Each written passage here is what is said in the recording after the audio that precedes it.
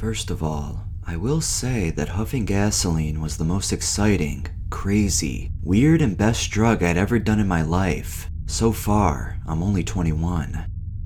I've done ecstasy. It was wonderful. I did acid. It didn't work at all, no matter who I bought it from or how much I took. I never saw anything or tripped. It just felt like I was on a sailboat rocking back and forth. I've done weed, crystal meth, cocaine, and even crack. I did some shit that was supposed to put me into a so-called rabbit hole, but it never happened. Guess that was some fake shit. Demerol is good, only in the drip form. First experience. I am hanging with my female friend at our friend's house. Our two guy friends had left for a while, then came back. When they came back, they were laughing all over us, reeking of gasoline. We were like, "What in the hell?" We said, "What the hell is wrong with you? And why the hell do you smell like gas?" They started laughing, saying, "Ha ha, we've been huffing gas, man." We thought that was retarded.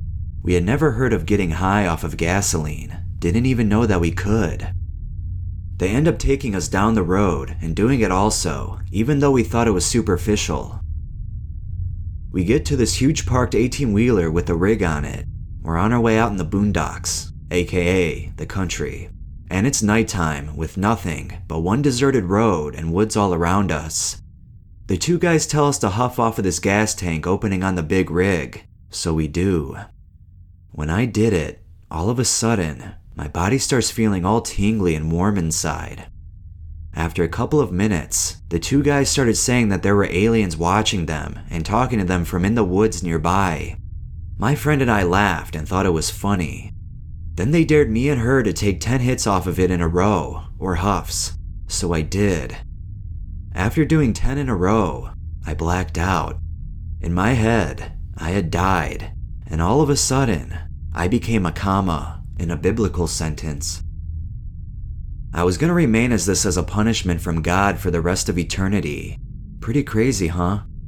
Then I started coming back to consciousness. I saw a black and white image in front of me of some old baseball player getting ready to swing his bat.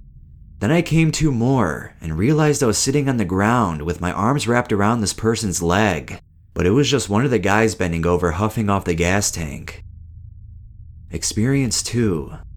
This is hard to put into words, but me and the same girlfriend were huffing.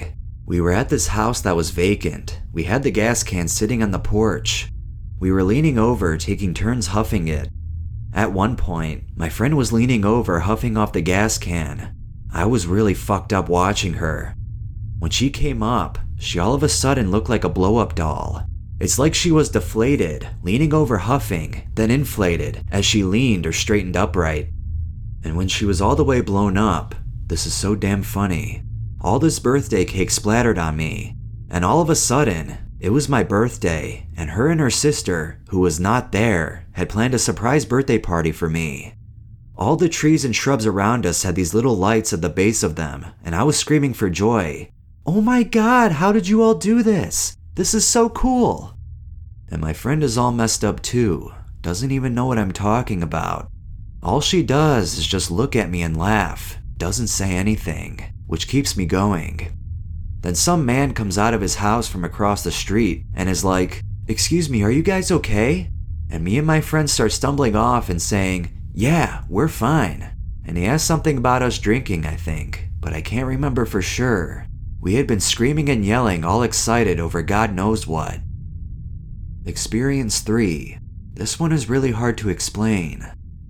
Me and the same friend are huffing on the same porch at the same vacant house at night again. A ways into it, the gas turns into this cartoon-looking thing. I wish I could draw a picture because I can't describe it. It was almost like the gas can nozzle had turned into this dark red trumpet that it was talking to me out of. It started hopping around in the spot where it was sitting on the porch. It was as if I had been living this fairy tale story, and all of a sudden it brought me out of it to tell me what I was doing wrong in the story. My life. It was trying to tell me something very important. Then my friend turned into an angel and had been secretly watching me throughout my life and also sat with me on the porch to tell me what I was doing wrong in my life. I can't remember what the hell was said, but it freaked me out. Experience 4.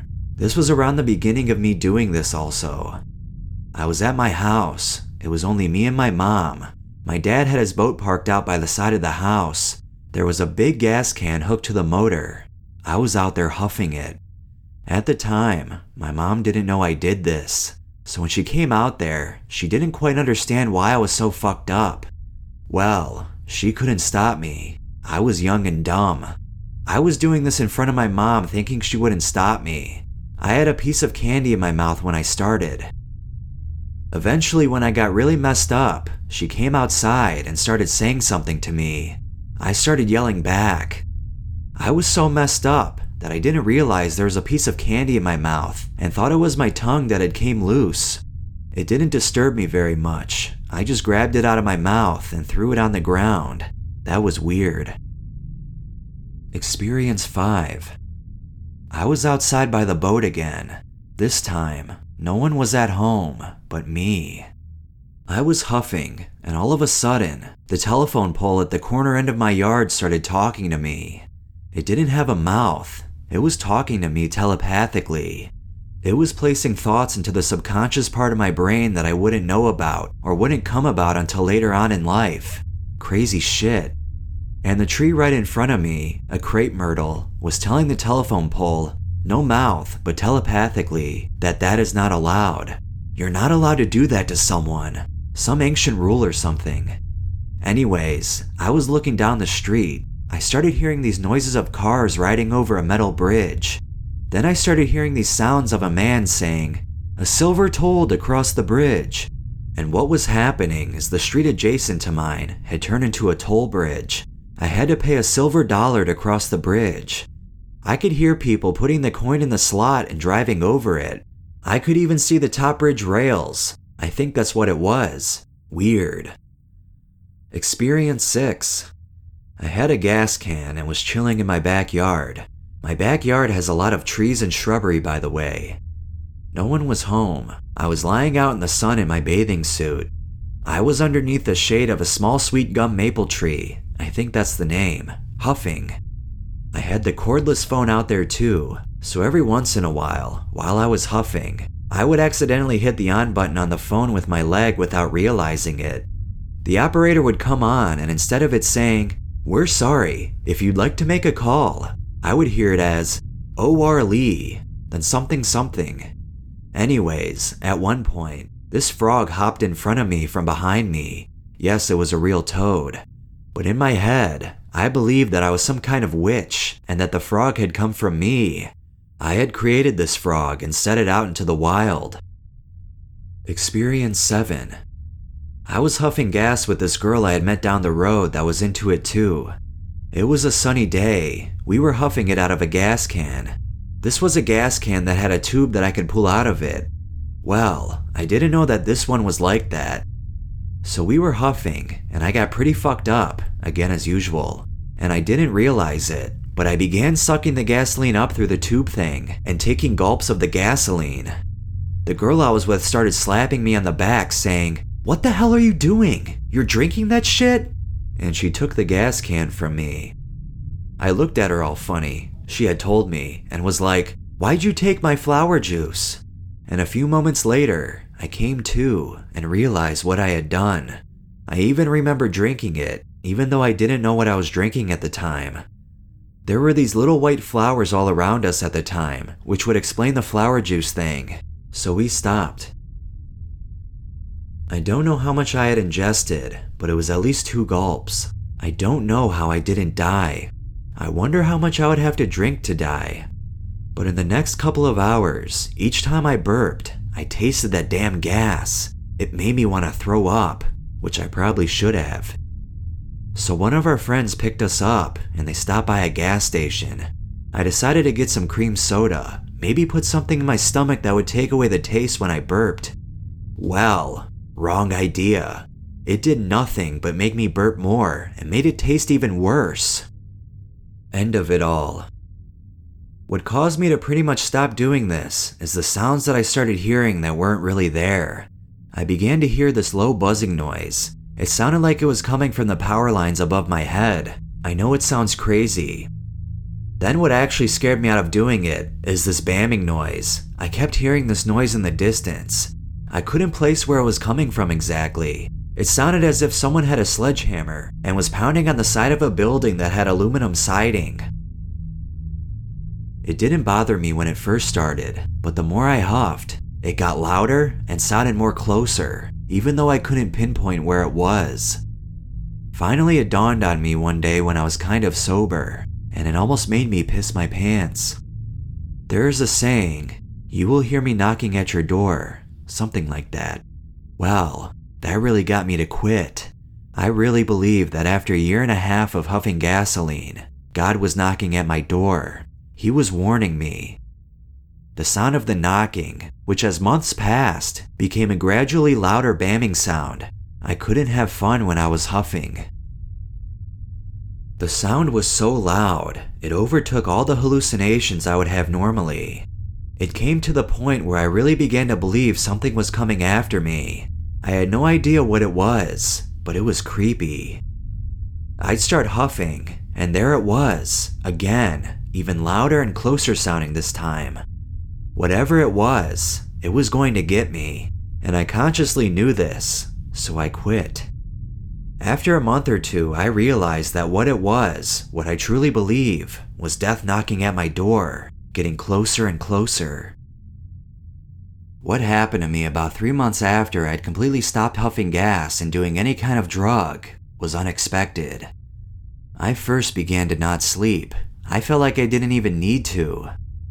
I started to become delusional, exactly like a schizophrenic. I believe people I knew very well were actually undercover detectives watching every move I made. I can't go into all the details, but mainly I thought I was psychic and knew these things, and all the colors meant something, and so forth. I ended up going in the hospital. I got better after a week of being in there and got out. Didn't do any kind of drugs or anything, yet I became even worse, and not only becoming even more delusional, but began hallucinating, seeing and hearing things that weren't really there. So I went into the hospital again. I was then committed from that hospital to an institute for about 6 months. I did get better after the first month or two of being in there. I got out and have been fine ever since in that aspect. I even did other drugs and stuff, did not huff anything, and was fine. It's almost unexplained by the psychiatrist I've been to. It's the fact that I had quit huffing and did not do any other drug for about 3 months.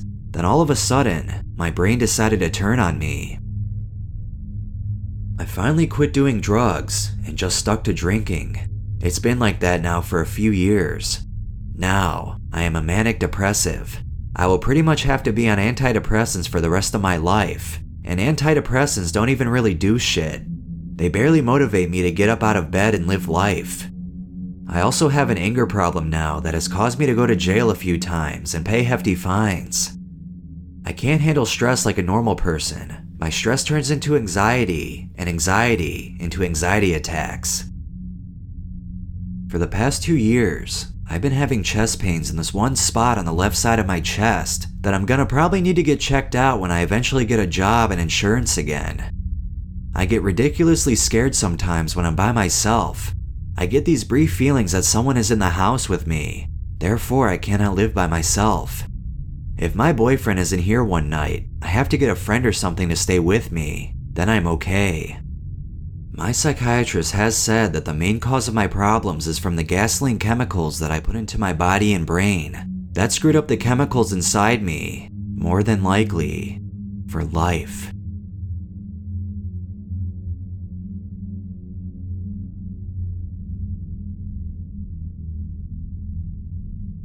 I am writing about my experiences with meth for 2 reasons.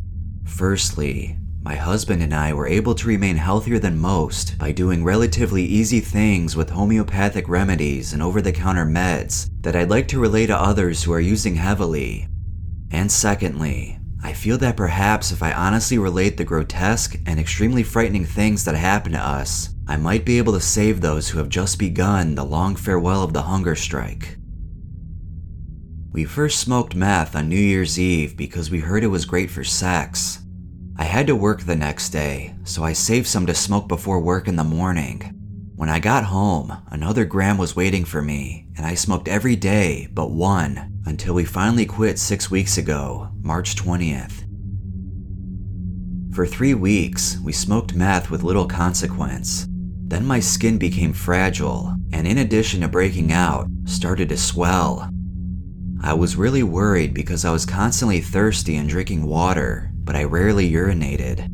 I was afraid I was fucking up my kidneys and I'd be too sick to keep using. So I started taking 1 Pamprin, over the counter for PMS, every other day because it contained a diuretic and Aleve for swelling as needed. That worked for a week or so. Then I had to take 2 Pamprin every day, then 3, until I realized my skin had become clay-like, for lack of a better word, as if there were a layer of Play-Doh beneath it. I also noticed a powdery black substance, like dirt, was coating my skin, no matter how often I washed it away. We used a lot of mineral oil for massage during sex, or before sex, or after sex. Anyway, one day, I realized this black crap was literally pouring out of my husband's skin, from every pore, and not only his, but mine as well. We guessed that this was some toxin from the speed needing to be eliminated from the body, and figured out that it could be massaged out with oil, or was released when we were hot and sweaty. We started using the sauna at our fitness center in the apartment complex where we live to try and rid our bodies of the toxins, so we wouldn't have to quit doing meth. But despite how often and long we sat in the steam, we couldn't get rid of the swelling or the black shit in our skin. Then my kidneys started hurting, and his, 2 days later. I had lost 20 pounds in 2 months, and my husband had lost 30. And we'd read somewhere that rapid weight loss can cause kidney failure, or maybe we just thought it made sense that if you lost that much fat, it had to leave the body somehow, and our kidneys just couldn't handle it. I was so afraid of what I was doing to myself, but I still didn't want to quit, and I was too afraid to go to a doctor to find out how bad it really was. At some point during a sauna, I noticed a whitish or grayish substance, similar to vegetable shortening, was coming from my skin in massive amounts, tablespoons of it at a time, looking like Play-Doh through a garlic press. I lost 8 pounds in an hour in the sauna of retained fluid and the shortening crap that built up under my skin, which I can only guess was the fat I was burning. We maintained like this, sitting in the steam 3 or 4 times a day for an hour, swelling in between badly enough to cause bruising where the pressure built up. I slept every 3 or 4 days for an hour or so, and woke feeling rested. I would get weak and shaky and realize I'd eaten nothing in 48 hours. I had to keep a chart and check off at least 1 meal a day, plus a multivitamin, plus a protein bar. My scalp would swell up, and I'd run my fingers across it, which would release enough fluid to make my hair wet. I kept having this feeling of waking up as if I'd been asleep or unconscious, only I'd either be at work, standing up, or driving. It was like I checked out for a few minutes and was totally confused upon checking back in about where I was or what I was doing or how long I'd been gone. It was like my brain rebooted and I had to figure out what the fuck was going on really fast because I seemed to be in the middle of helping a customer and he is looking at me strangely. And oh, there's a credit card receipt printing out, so I better hand it to him and pretend that I was just waiting for it the whole time. And God, I hope I didn't just stop talking in the middle of a sentence or say something that didn't make any sense, because I've done that before, but only when I was at home alone with my husband. Just say thank you and have a nice day. And we did not want to quit. So we took our saunas and our vitamins and used Preparation H for swelling and hydrocortisone for what we guessed was a heat rash. We took oral steroids, prednisone, which I'd been prescribed for asthmatic bronchitis but never took, to try and reduce the swelling. We massaged the shortening from each other's skin and forgot to eat and sleep. We fell asleep with burning cigarettes and with the meth pipe in our hands. I spilled boiling meth on my husband, and he, who had never been violent before in 5 years, hit me for the first time and left bruises on my arm. He hit me again because he couldn't find his keys and left a bruise on my face. He could never find his keys. I started hiding little stashes of shards and forgot where they were, and he hit me when I couldn't find the dope. I was an hour late for work every day. My husband wrecked the truck 3 times. and we didn't want to quit. I forgot to feed my son one day. All we ever did anymore was fight and fuck. Thank God my son was in daycare because they fed him twice a day. He spent the rest of the time watching TV in the living room while we locked ourselves in the bedroom, and he'd have to knock to use the bathroom, which we'd yell at him for doing. I'd send him to school in the same clothes 3 days in a row. I didn't care anymore. No one made sure my son went to bed, and he started acting up at school because he'd been up till 2 a.m., which we yelled at him for doing. I fell asleep during sex, or worse, fell sideways into a dream state while semi-awake, and I'd babble incoherently while we were fucking, but goddamn, it felt good. Exquisite. I said it felt exquisite. Everything was either the highest of highs or the lowest of lows. No in between existed anymore. I had delusions, especially when I was hot. I would take the hottest showers I could stand, for hours, trying to clean the cysts I now had under my scalp full of the gritty black shit. And it was difficult because I couldn't use soap anymore. It got under my skin and burned and bubbled in my eyes, nose, and throat for hours afterward. I couldn't drink soda either, same reason. I had delusions that my dealer was poisoning our dope because he wanted it all for himself, which in comparison to my other delusions makes sense. I had delusions that the black shit in my skin was some new form of dope, only producible by the human body, and my dealer was selling us tainted dope so my body would make it because he was going to come harvest the shit from me and turn me into a slave he would keep locked up and just feed meth in order to obtain this new drug. I figured my dealer was doing this to lots of people and that he'd keep me enslaved until I died from the meth. I knew it was killing me. I didn't care, and we didn't want to quit. We were banned from the sauna at our apartment complex because no one else could use it. Our sweat smelled so strongly of ammonia, it burned the eyes. It was caustic, and it burned our skin too. We had to cope with just taking really hot showers, which didn't work as well. I fell asleep in the hot shower one night and woke with blood pounding in my ears and too weak to stand up. The fatty shortening crap that built up under my skin seemed to melt enough to be excreted through my pores with little heat, but with a lot of heat, it seemed to melt enough for it to be all released because I was sitting in a pool of it. I gathered the strength to turn on cool water and then realized I made a terrible mistake when all of this crap that was still in my body had collected because of gravity in my pelvic region and belly suddenly congealed. It hurt really bad and I really had to pee, but I couldn't because a clot of it had congealed in my urethra. I eventually pushed it out and saw it in the toilet. Did I promise you grotesque? We aren't through yet. For days afterward, the shit came out of my eyes, ears, nose, and throat. It came out of my vagina. It was in my urine and feces. I swallowed it down continually, and it made me gag. I spit constantly because it was in my mouth.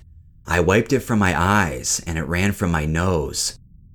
I still have no idea what it was exactly, only a guess that it had something to do with the almost 50 pounds total I had lost. I knew it wasn't a hallucination because I cleaned it out of the tub 3 weeks ago, and 6 weeks after quitting, it's still coming out of my skin. Less, much less, but still there. And I still didn't want to quit.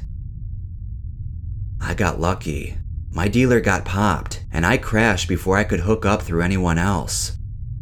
I slept for 3 days straight, and then dealt with the worst of the withdrawals with coke, which I would not recommend because it works about as well as caffeine, which is to say, not very well.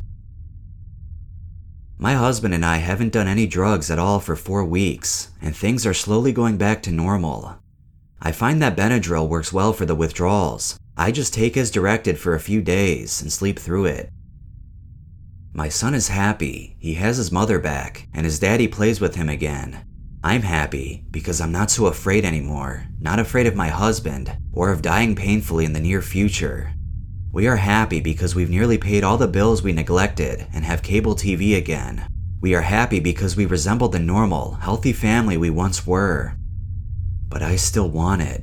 I can't sleep tonight because I want it. I wrote this, in all honesty, mostly to help myself, to remind myself why I don't want it. And I still want it.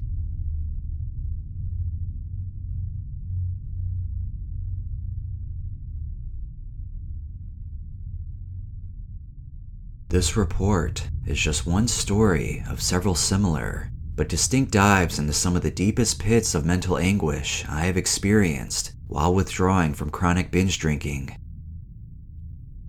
A bit of background: I am a male, 29 years old, and am well seasoned with psychedelics and started my experimenting from the age of 16, including LSD, mushrooms, MDMA, DMT, 2CB, and others, and have had my share of difficult experiences. When I try to explain to people that some of the most tormenting and nightmarish headspaces have come from withdrawing from alcohol, people generally have a hard time comprehending how that can be possible. I became a chronic drinker and what some may call an alcoholic at around the age of 20 after a difficult and traumatic life event had left me with a, then undiagnosed, anxiety disorder so debilitating that I had lost nearly all of my ability to function socially, to the point that leaving my home was enough to trigger a panic attack. And this started to affect my work life, friend life, family life, etc. I should add that I was one of the vibrant, though a tad naive, happy-go-lucky types that had a lot of friends and was almost like a big kid, totally unaware of some of the dark and covert dangers that lurk in the world. So I was always benignly trusting of people. I was an open target for sociopaths to prey on. I was to find out. So after certain events left me a shell of my former self, and long before I was to get proper diagnosis for an anxiety disorder and PTSD, I was in a confused and damaged, debilitated state. And though I never really liked drinking prior to this era in my life, maybe once or twice a month at a party, and was much more keen on smoking cannabis, I remember one sunny afternoon having a few drinks with a close friend, and it was almost like magic. Those few cans of beer took away my anxiety, and I felt like my old self again. It was truly like a miracle for me, and this was the beginning of my dependence on alcohol. Naturally, over a pretty quick amount of time, a few beers daily turned into a few shots of harder stuff during the day, turned into a bottle a day, turned into multiple bottles at all times of the day and night over the course of about 2 years. Though in the beginning, I was social again, and my friends were happy that I was back and attending get-togethers again, and able to work and just function in general. Slowly but inevitably, the alcohol started to take center stage in my life, and I was to again sever my relationships with friends, family, and work by not only doing some incredibly stupid and hurtful things that I wouldn't even be aware of in my drunken state, but also putting my drinking before any other aspect of my life, even my closest best friends who love me the most. Now, I was a recluse again, for a whole other reason. So, I'm in my mid-20s, now jobless, and still living with my parents. I was a chronic alcoholic who was living to drink and drinking to live, much more than any sane person should drink. A doctor would have been horrified. Fast forward a bit, I knew I had a problem with drinking and that I needed help. All in all, I would go on to have 4 stints in rehab from the age of 25 to 29, and up until today, I am currently, knock on wood, still sober. But the nature of alcoholism and addiction in general is that if left unchecked, will undoubtedly creep back into life. The story of my nightmare withdrawal experience begins, funny enough, right off the heels of my second stint of rehab. I had just completed rehab, and naive as I was, I thought I now had the knowledge to be able to handle my alcohol and drink like normal people again, like I used to once upon a time in my life. So the very afternoon I returned home, I went straight to the liquor store, picked up a Mickey of my favorite brand of vodka, and decided to celebrate. It, of course, only took a matter of weeks before my controlled drinking once again became unmanageable, and I was back to my usual all-day, all-night drinking, alone in my parents' basement style of life. Some binges would go on for 3 or 4 days straight, no food in these times, no showering, brushing my teeth. I wasn't even leaving the house to pick up more booze, but just having it delivered to the door, as this was the early days of the lockdowns up here in Canada. I would be truly isolated and was physically and psychologically dependent on booze. There were times during these periods where at the end of my binges, I was too physically ill to even drink more, but much too ill to eat, save for a few granola bars and protein drinks and the occasional fruit, and I also couldn't sleep. Those were the times that I would experience the slow and excruciating descents into the hell and madness of alcohol withdrawal psychosis. I truly wouldn't wish those states on my worst enemy. It would always begin something like this. I had just come off another long bender of drinking for several days and nights with little food and sleep till I couldn't drink anymore. Then, I would feel it start to come on, and I knew what I was about to go through. It would start with an increasing sense of paranoia. Every noise that a house usually makes in the middle of the night was amplified tenfold. Every creak or crack in the walls would make me jump, and my mind would tell me that it was someone trying to break into the house, or police, or other shady agents were stalking me and had been following me for years, and were finally coming into the house to get me. When I would make panicked phone calls to family or the crisis line, noises of audio crackling in the phone were the agents tapping the calls to listen in on my conversations. I would stay up and just sit in front of the security camera monitors at my parents' house, just waiting in horror to see if anybody, or indeed anything, was walking around the house or trying to get in. By this point, I would have turned on every single light in the house, and I triple-checked to make sure every door and window in the house was locked, because what might have hid in the darkness terrified me, and I would just sit in idle silence, listening, waiting for the inevitable terror to finally meet whatever was coming to get me. Then, as the mental paranoia would progress further, I would begin to go into a psychotic panic state where I felt that whatever terror I was trying to evade was now inside of my head, reading my thoughts, and I felt like I could not escape, and not even my very body was safe. And I would squeeze my head with my hands and pace around in circles, hyperventilating, just to try to get some solace, some escape from this mounting stress and panic. Eventually, I would escape into my room, pull the blanket over my head, and try to sleep this state off, and when I would close my eyes is when the real hell would begin. This is when I would start to have delirious visions, waking nightmares, and see entire film reels begin to play in front of my eyes. Visuals that would even, dare I say it, match those of certain psychedelics in a dark room, closed-eye setting, only of a much darker, much more gruesome nature. Again, I say they were like film reel projections, very flashy and shuddery and grainy in nature, but specific in their color tone and content. The alcohol withdrawal visuals always have a specific mood and feeling associated with them for me.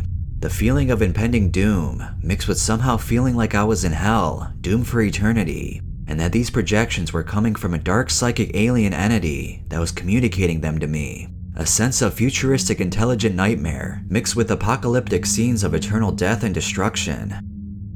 I would usually see film reels of faces that looked like they were speaking, then would suddenly be split in half or mutilated, like they had been attacked by a machete or mauled by a rabid animal. Or a reel of somebody walking unnaturally fast, then transforming into a black shadow entity that would just stand and stare at me in an odd posture. Some images were like watching grainy film of the piles of dead bodies like the Holocaust. Some were of destroyed cities and screaming families crying in place or running for their lives. I saw images of bodies being cut open in the most horrific way and people dancing with the innards of said body. Dogs attacking and tearing people up, and also people cutting open a tied-up hanging dog. There was also scenes of a sexual nature on display, people having orgies and odd BDSM types of sex, but nobody seemed to be enjoying themselves. It was like these people were sex machines, if that makes any sense. That was the feeling of the images: sex, death, hell, and bloody despair.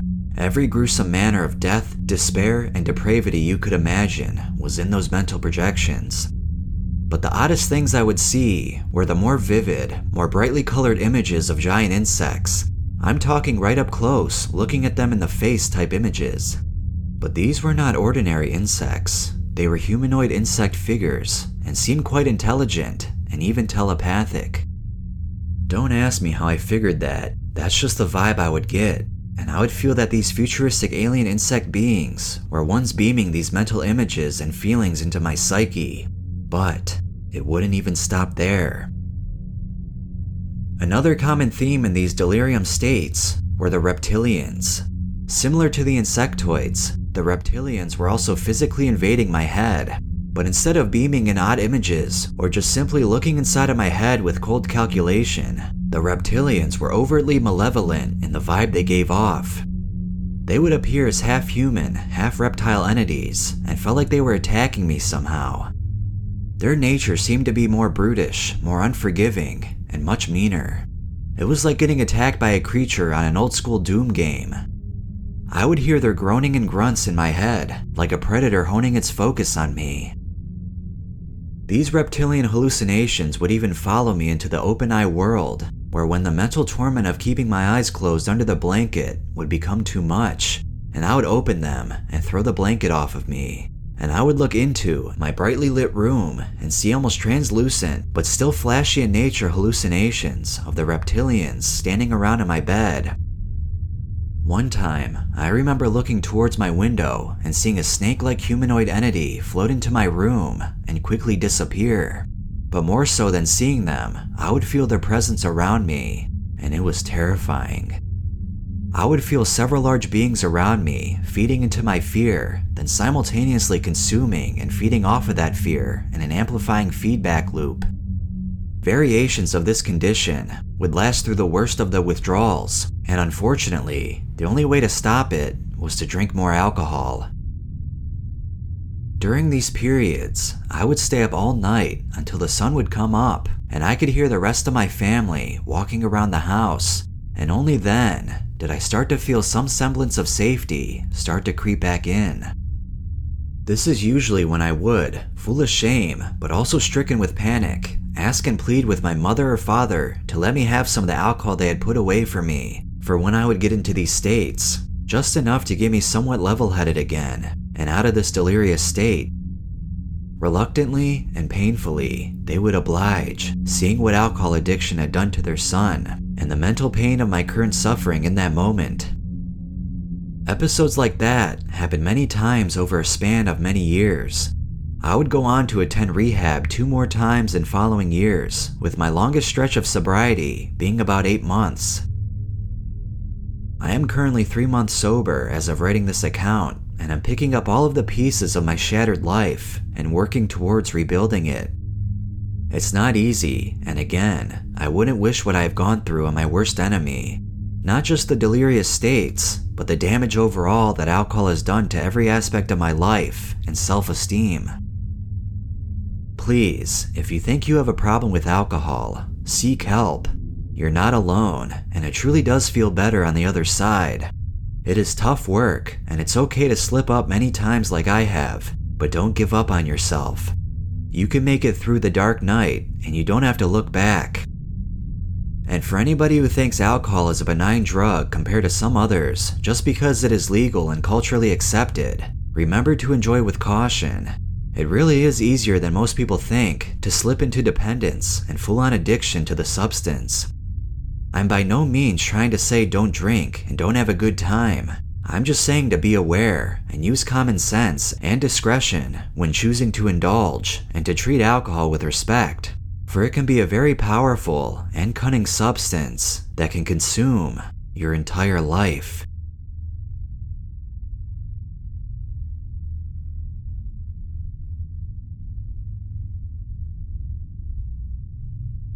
What I did in the winter of 2005 in a small town is something I will never do again. I regret ever having done it, and yet, it was perhaps the most interesting time of my life. For a time, I was the essence of delirium. For about a year, I had been smoking pot on a daily basis, and in that time had tried the usual psychoactives, shrooms, acid, salvia, Hawaiian baby wood roast, and my favorite, ecstasy. So one night, my friend, let's call him Ryan, and I had been planning to get some rolls for about a month now, and had found someone to hook us up. But the day before I got the phone call, no parent, or in this case, stoner, ever wants to get, my dealer got tickets to a concert at the last minute and was out of state. We tried to call everyone we had ever met to find a hookup, but to no avail. So we started walking down the street to our local restaurant, and along the way, I noticed a white trumpet-shaped flower growing in some bushes on the side of the road. Ryan and I both identified it as Datura, and decided to snap a pod off of one. We went to the restaurant, and I decided to eat 10 seeds. Since we didn't know what it would do to us, I decided to take them, and Ryan would be my sitter. We finished our food and walked home. As soon as we got back to my house, I started feeling very paranoid. We went into the living room and started watching the movie Groundhog Day, and as we watched, I kept forgetting that Ryan was there and would become scared and leave the room every time I looked at him. I went into the kitchen and started pouring water into a glass, but started to notice things about my kitchen that I hadn't noticed before. There were spider webs in the corner of the ceiling, and the floor was split in the center. I screamed and ran into the living room where Ryan had finished watching the movie and asked if he could smoke in here. I said he could and curled up under some covers on my couch. About 3 minutes later, I took the covers off of my face and noticed Ryan pulling a cigarette out of his pocket and asking if I had a lighter. I picked one off of the floor sitting next to me and handed it to him. However, when I asked for it back, he said he had thrown it at me. I didn't think anything of it, knowing that I could find it later, but soon, Ryan's cigarette fell out of his hand. I told Ryan that he dropped it on his lap and he freaked out. He began rolling on the ground, and before he could roll over the cigarette, it disappeared.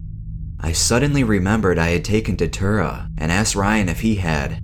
He said he had eaten 12 seeds without telling me.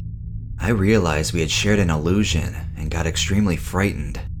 I ran up my stairs, which seemed to go on forever, and every time I tried to get to the top step, it would slide out from under me. I finally gave up, but managed to somehow slide to the top of the stairs. I got up and ran into my bedroom and fell down on the floor. I slowly got up, and then suddenly I realized that I was in my room with my old friend from high school. Let's call him Bobby. I started reminiscing with him about the crazy times we had, and I started to roll a joint. I started to light it up, and Bobby said we should go out onto the roof to smoke it. We went out my window and sat on the roof and started hitting what had now become a bong. Then, as he passed it to me, it suddenly dropped off the roof, and I leaned into the gutter to try to catch it before I managed to completely fall off. Luckily, I blacked out. I was woken up 3 hours later by police sirens as the police pulled into the front of my yard. I stumbled into the window and ran out of my room to find Ryan. I ran down the stairs and saw him passed out in the bathroom, in the bathtub, with his wrists bleeding. I smashed the mirror in the bathroom with my fist for some reason and ran out the back door and into the cornfield in the back of my yard. I kept running through the stalks until I got to the deepest, darkest spot in the forest of corn. I knelt down to hide from the police, but I kept hearing dogs barking and could see distant stalks moving. I started crying into my hands, and when I removed them, Ryan was there with me. He told me to run with him to the distant caves, and I ran with him. But we were in a jungle now. This shit was weird. I woke up in my backyard about 2 hours later, underneath a wheelbarrow. I went inside and found Ryan not to be there, and I was still tripping. I realized that my life was like Groundhog Day, and that I could kill myself and come back the next day. So I ran my head into the wall 3 times and lost consciousness. I awoke again in an alley outside of the restaurant. How did I get here? The next thing I remember is walking home and seeing some very frightening faces along the sides of the road. I walked into a parking lot next to my house and leaned up against an SUV and passed out. The next thing I remember, I was in the SUV flying down the highway. I had gotten into the car somehow and started it and began seeing vampires flying around the car. I slammed on the brakes and ran into the woods nearby, pursued by the same vampires, and clawed at a tree until my fingers bled, and sat there shivering. hallucinating until sleep reclaimed me. I woke up and began walking back to the highway. It took about 15 minutes to get there, but it didn't seem like I had run that far into it. I got into the SUV and drove around the highways for an hour and a half before finding my way back home. When I got home, Ryan was not there. I was far too worried to search for him, so I slept for 10 hours to escape the terrible feeling Datura was giving me. The next day I felt like shit and called around to find out if anyone knew where Ryan was. It turns out that Ryan was in the hospital with his spine cracked after having been found by my neighbor. Apparently, the cops had never showed up. Indecently, there was no cornfield in my backyard. My gutter was hanging off of my roof, and my house was a mess. The owners of the SUV reported the car stolen, and even though I returned it and explained, they still insisted on pressing charges, and now I am going on trial for car theft. So basically, Datura kind of fucked my life up, and I never plan on doing it again.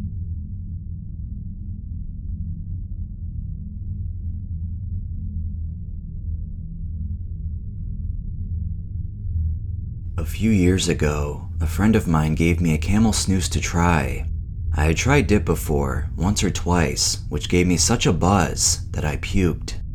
So I was nervous, but he told me that they weren't nearly as strong. I tried one, and it gave me a slight buzz that wasn't over the top.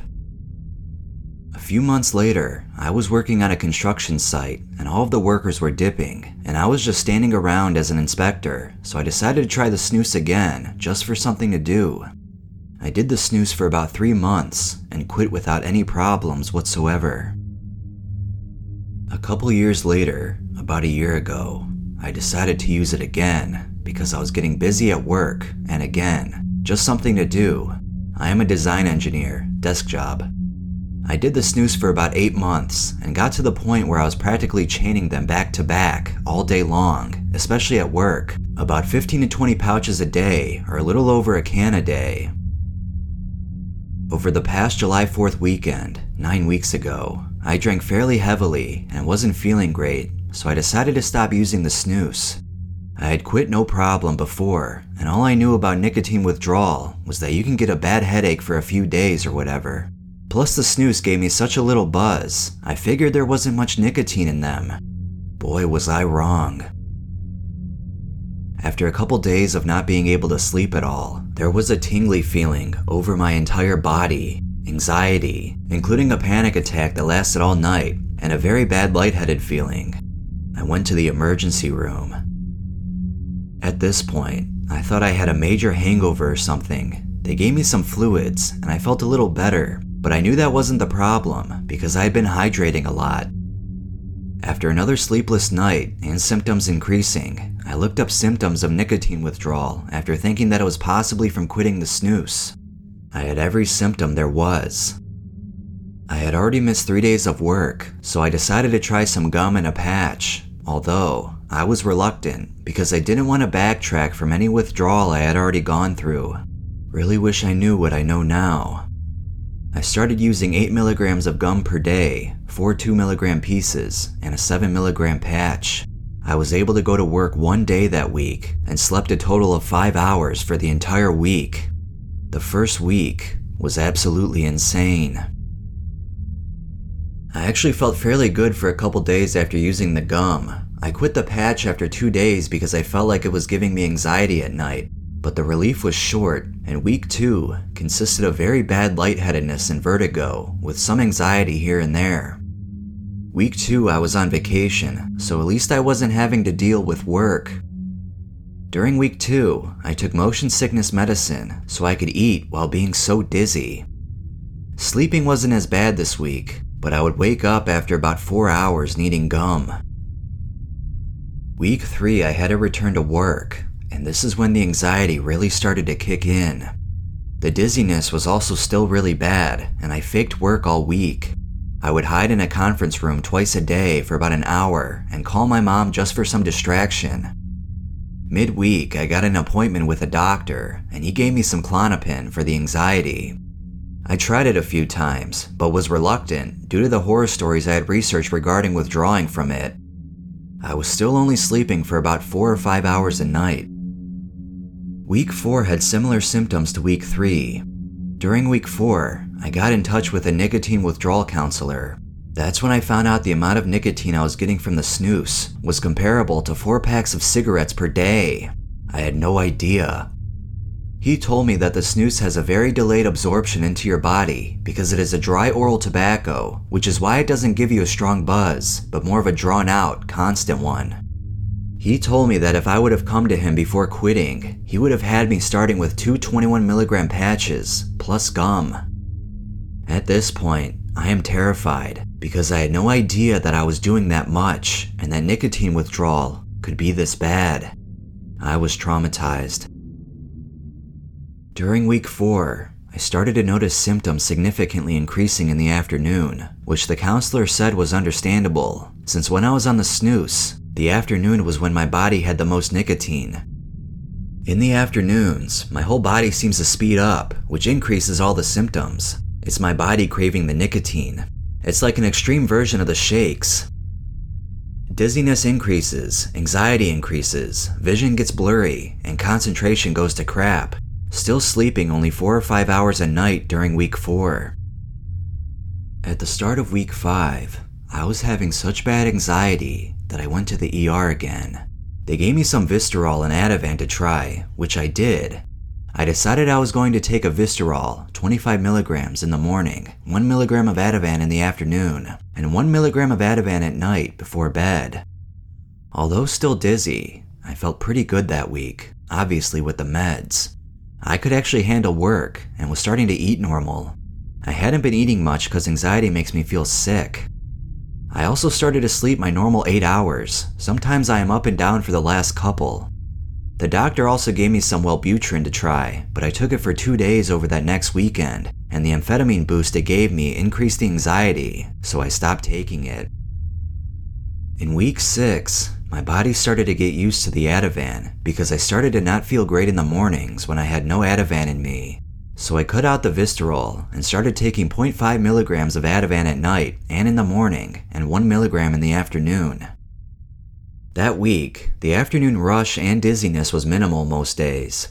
The whole process has had a lot of ups and downs. I have really good days sometimes and really bad days other times.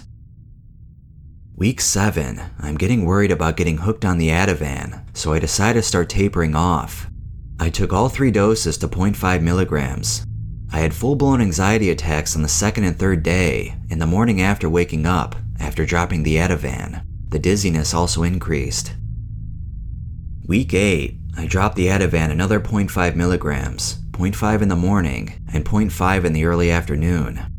I had one bad afternoon rush the day after dropping the Ativan. I went 3 days like this, but was extremely dizzy every morning, and decided that it was probably because I was doing a whole milligram by noon every day, and then having nothing until I woke up.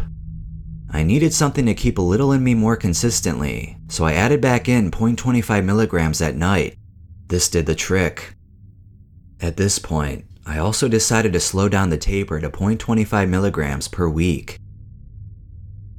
Week 9, currently, I have maintained the same Ativan schedule because I feel like I've been messing with it too much. I will drop to 0.25 milligrams this coming weekend. Although it's slow as heck, my symptoms do seem to be getting better. My dizziness definitely seems to be going away.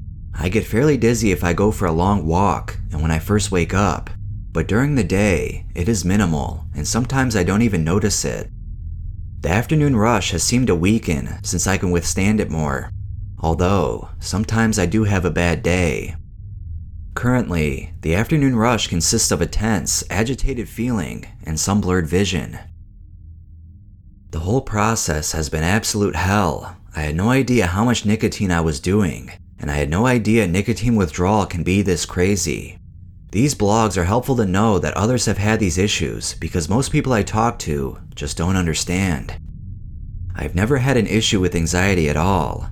In fact, I slept the entire night before defending my master's thesis. But nicotine withdrawal sucks. Anxiety just pops out of nowhere, makes your heart pound, and freaks you out, which adds to it. Dizziness is terrifying because it's your brain. The ups and downs with the whole process never gives you a feeling of any consistency. The only consistent thing is that I always feel better at night. I want so bad to be back to my normal self. I haven't had a drink with caffeine or alcohol since this all started. I haven't been able to go out normally with my friends, although the last few weeks I've at least been able to go see movies and do more relaxing things. Looks like I'm in it for the long haul though, and it could be a couple more months before I'm feeling normal. I'm sure it will be many months before I can do any physical activity without getting dizzy. I now have a much better understanding for the nicotine addiction, and I now sympathize with people going through withdrawal or who have anxiety issues. For those starting the withdrawal process, who have it really bad like me, you're going to feel hopeless at points, but it will get better. It's biology. It has to.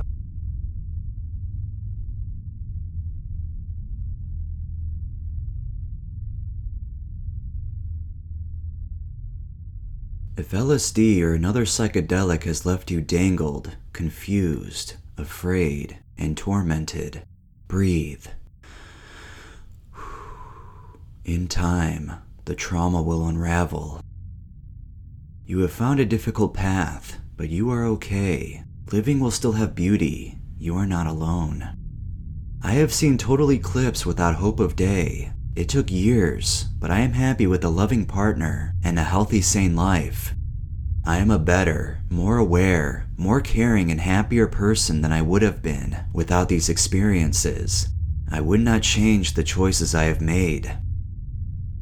It started with 2 hits of blue microdot. The 16 hours or more of tripping was only the beginning. It took years for me to stitch myself back together. I ate 1.5 hits of LSD, and I insufflated another half. Then I smoked about 0.2 grams of hash. Already I felt uneasy, that something wasn't right. It didn't take long before nothing was right. It is unexplainable, beyond a thought, feeling, or sense. A door opened. I was flooded with a new seeing. I was unprepared and resisted.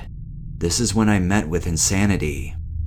I won't go into the details of my complex and confused mind. It still gives me shivers.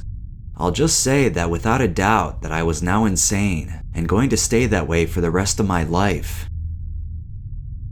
Metaphors grew out of nothing. A string of strange coincidences and some strong acid made me believe that I was suddenly in on some syndicate that operated on a psychic level, all through metaphors and feelings. I was being welcomed into the circle. Insanity was a network.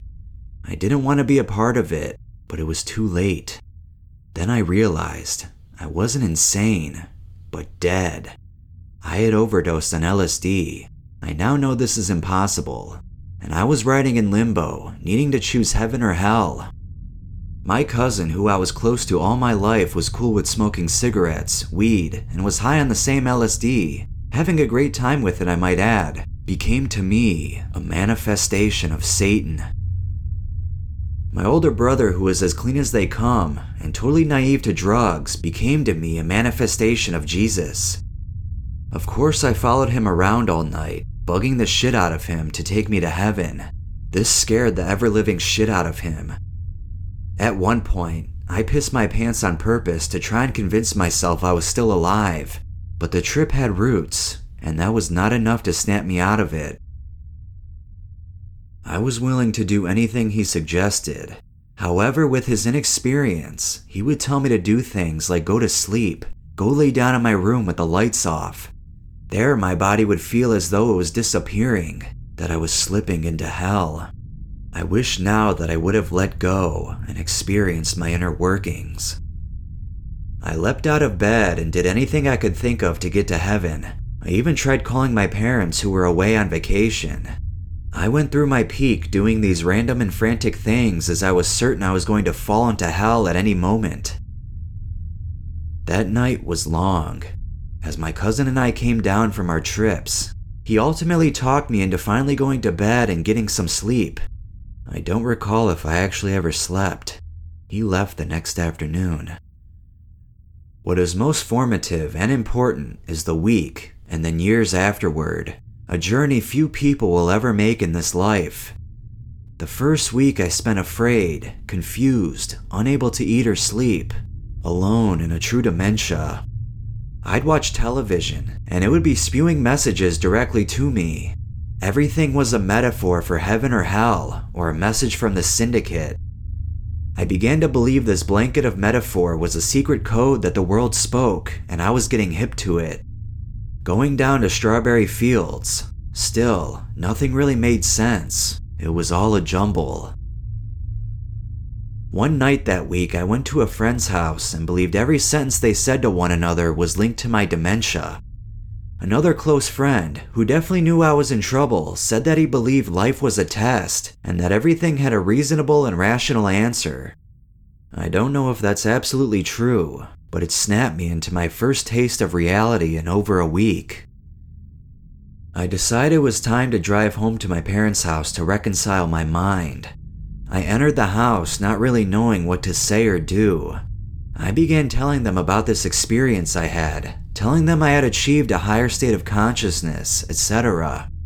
They looked frightened and confused. I realized that so was I. Suddenly, I broke down, began telling them about my use of LSD, marijuana, and other drugs, how I was out of my mind, paranoid, and afraid. Just the facts. My mother cried and my father listened stone silent. That night was the most relieving and uplifting of my life. Likely the most difficult for my parents. All they could do was listen and hug me. This, ladies and gentlemen, was way out of their league. I knew it. I knew I was teaching them. What mattered was that I was in a place where I was loved and accepted. I was 16 years old and I slept on the floor at the foot of their bed. I released all my secrets. If there is a sacred confession, this was it. I was cleansed by fire. I felt as though I rose from ashes, and I did. That night, I was utterly humbled and humiliated by existence. I was a child again, but also evolved. The next week, I didn't leave my parents' house. I helped them with various jobs and house projects. If I found spare time, I'd find something to fill it. It was like every day I died and reawoke. Every day I teetered between heaven and hell.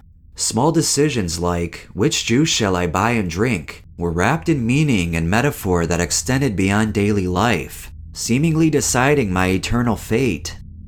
Just under everything was a mechanism, a test, or a plot, unraveling. I saw powers that we are all capable of, the power to live or to die any moment. I began seeing through the facades of judgment and morality. My learned belief systems eroded and were replaced with experience. I'd raise my concerns with a close friend who had similar experiences. He would console me, encourage me to believe what was in front of me, work with what I knew and be wise, not to open up these thoughts to the wrong people, as most would just label me insane and become afraid of me. He was, of course, totally right, and a good friend for his patience and protection. For a period of time, I lived my life shadowing my true thoughts and feelings about daily situations. I made some stunning life decisions. I traveled overseas alone to search my soul and mind. I shed all my addictions, tobacco, TV, caffeine, sex, all drugs, and even meat and processed foods. This was all between the ages of 16 and 23. It took me over a year till I could even talk to my cousin again. Many more till I could truly trust him. I wish that databases such as Arrowhead, the Shroomery, etc. existed when I went through this journey. Their help could have turned this vicious, horrific, and difficult experience into something meaningful and useful from the beginning. Much of my delusions weren't so at all. This life, this existence, is a blanket of meaning and metaphor. Everything we see, touch, and hear is a creation of our own perceptions. This can drive you mad, or make you powerful, exalted, and blissful. I am 27 as I write this. The lessons and impressions left by the LSD trip, The full week of dementia and the years of reevaluating evolved me to a state of consciousness few ever reach. I am at peace with myself and my existence. I don't want to die, but I am virtually unafraid of it. I see through the bullshit of war, violence, and destruction. I seek and participate in peace. I believe we all wish to. LSD helped push these to the front of my consciousness. I had to go through hell, but these moments I now live are truly awake and free. To this day, I wonder if I am actually alive, or if I'm alone. A drifting consciousness lingering in an endless construct of my own imagination. It doesn't matter really. I found peace.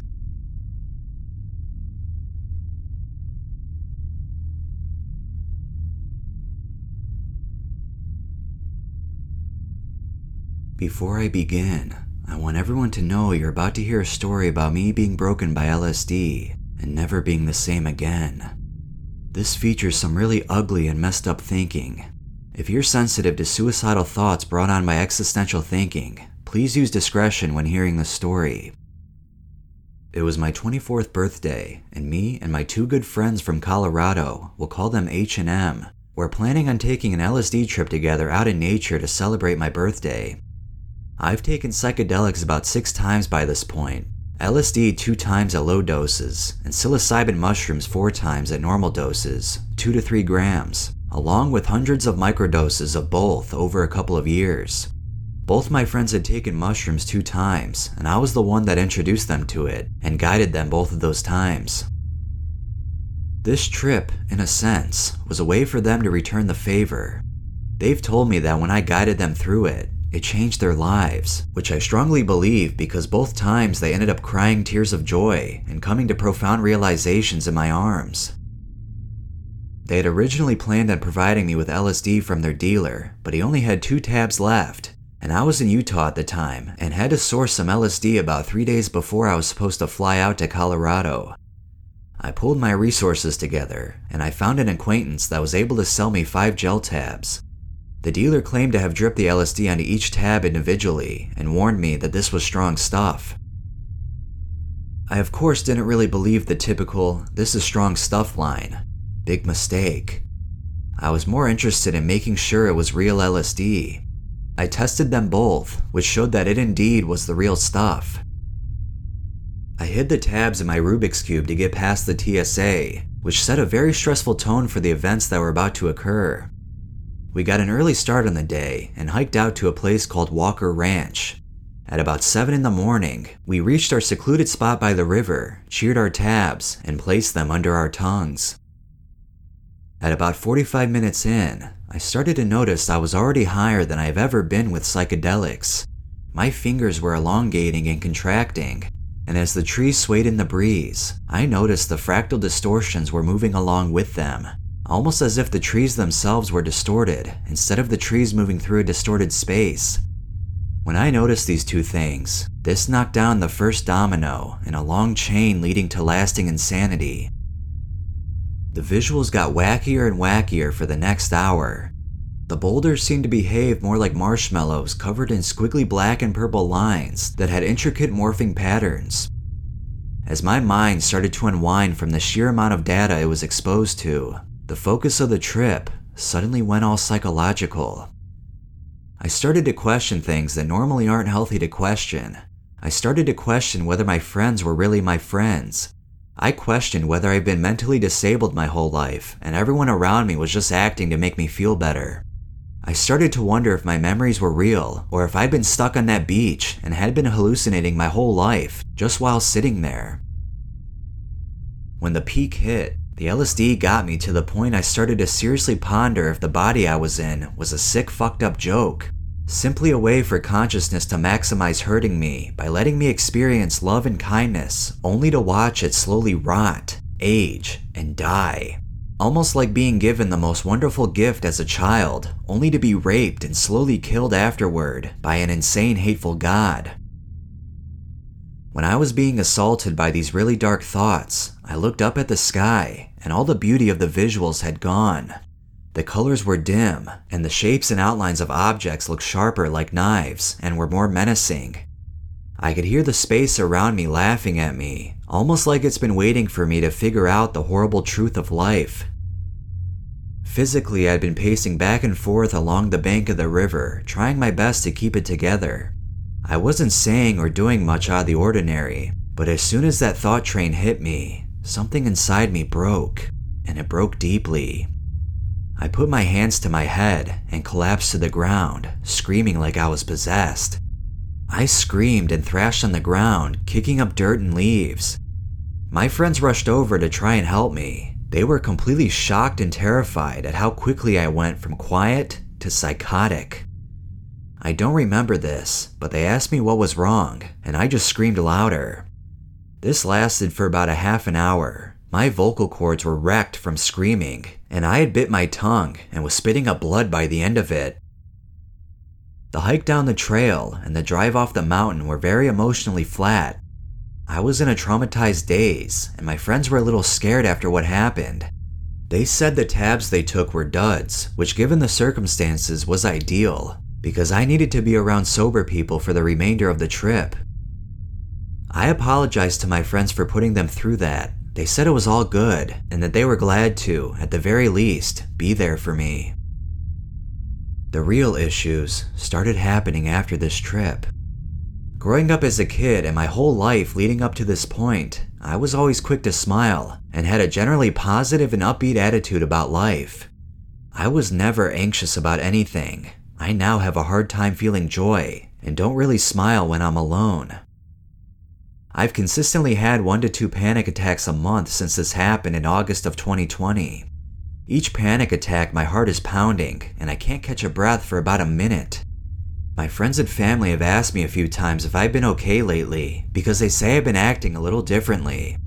I'm fine, I say, but I know I got fucked up on the inside from this experience. I have a few of the classical symptoms of PTSD. I have recurrent memories of what happened, reliving the traumatic event as if it were happening again in flashbacks. I've even had upsetting dreams or nightmares about it. I avoid drinking alcohol and smoking weed because it shifts my mind into an altered, non-sober state, and it reminds me of this event. This is clearly some mental illness that I was unaware of that was brought up to the surface by a strong dose of psychedelics. Experiences like mine are rare and are unlikely to happen to you.